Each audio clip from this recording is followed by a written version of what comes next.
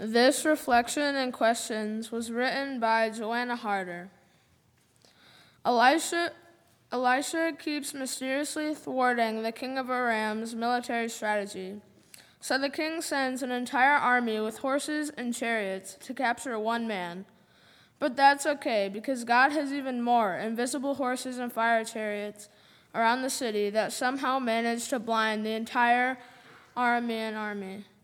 The blind army unquestioningly follows the man they were sent to kill, and their eyes are opened when they are in Samaria, at the mercy of the king of Israel, a king who, on the instructions of the prophet Elisha, decides to feed rather than attack the enemy forces.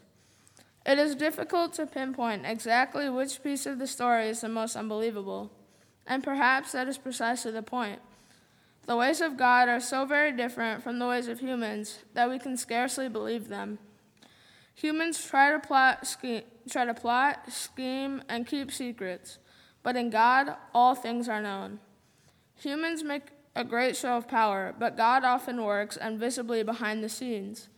Humans default to fear, but God says, "Do not be afraid."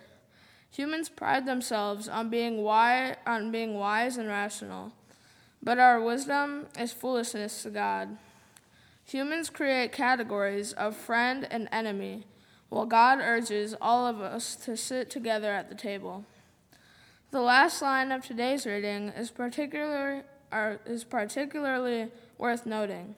And the Arameans no longer came raiding into the land of Israel. This story is not about one thwarted attack, but rather the end of a cycle of animosity and violence that plagued both nations. While typical human reactions to violence might lead to a positive short-term resolution, it is only through the unexpected ways of God that we can interrupt violent cycles and live in God's lasting peace. Have you ever had a meal with people you considered enemies, or people with whom you had strong differences? How did that meal come about? How did you feel during it? Did the nature of your relationship with those people change after you ate with them? Describe a current situation that weighs heavily on your heart, where peace seems impossible. What might it look like for God to step in and break the cycle of violence?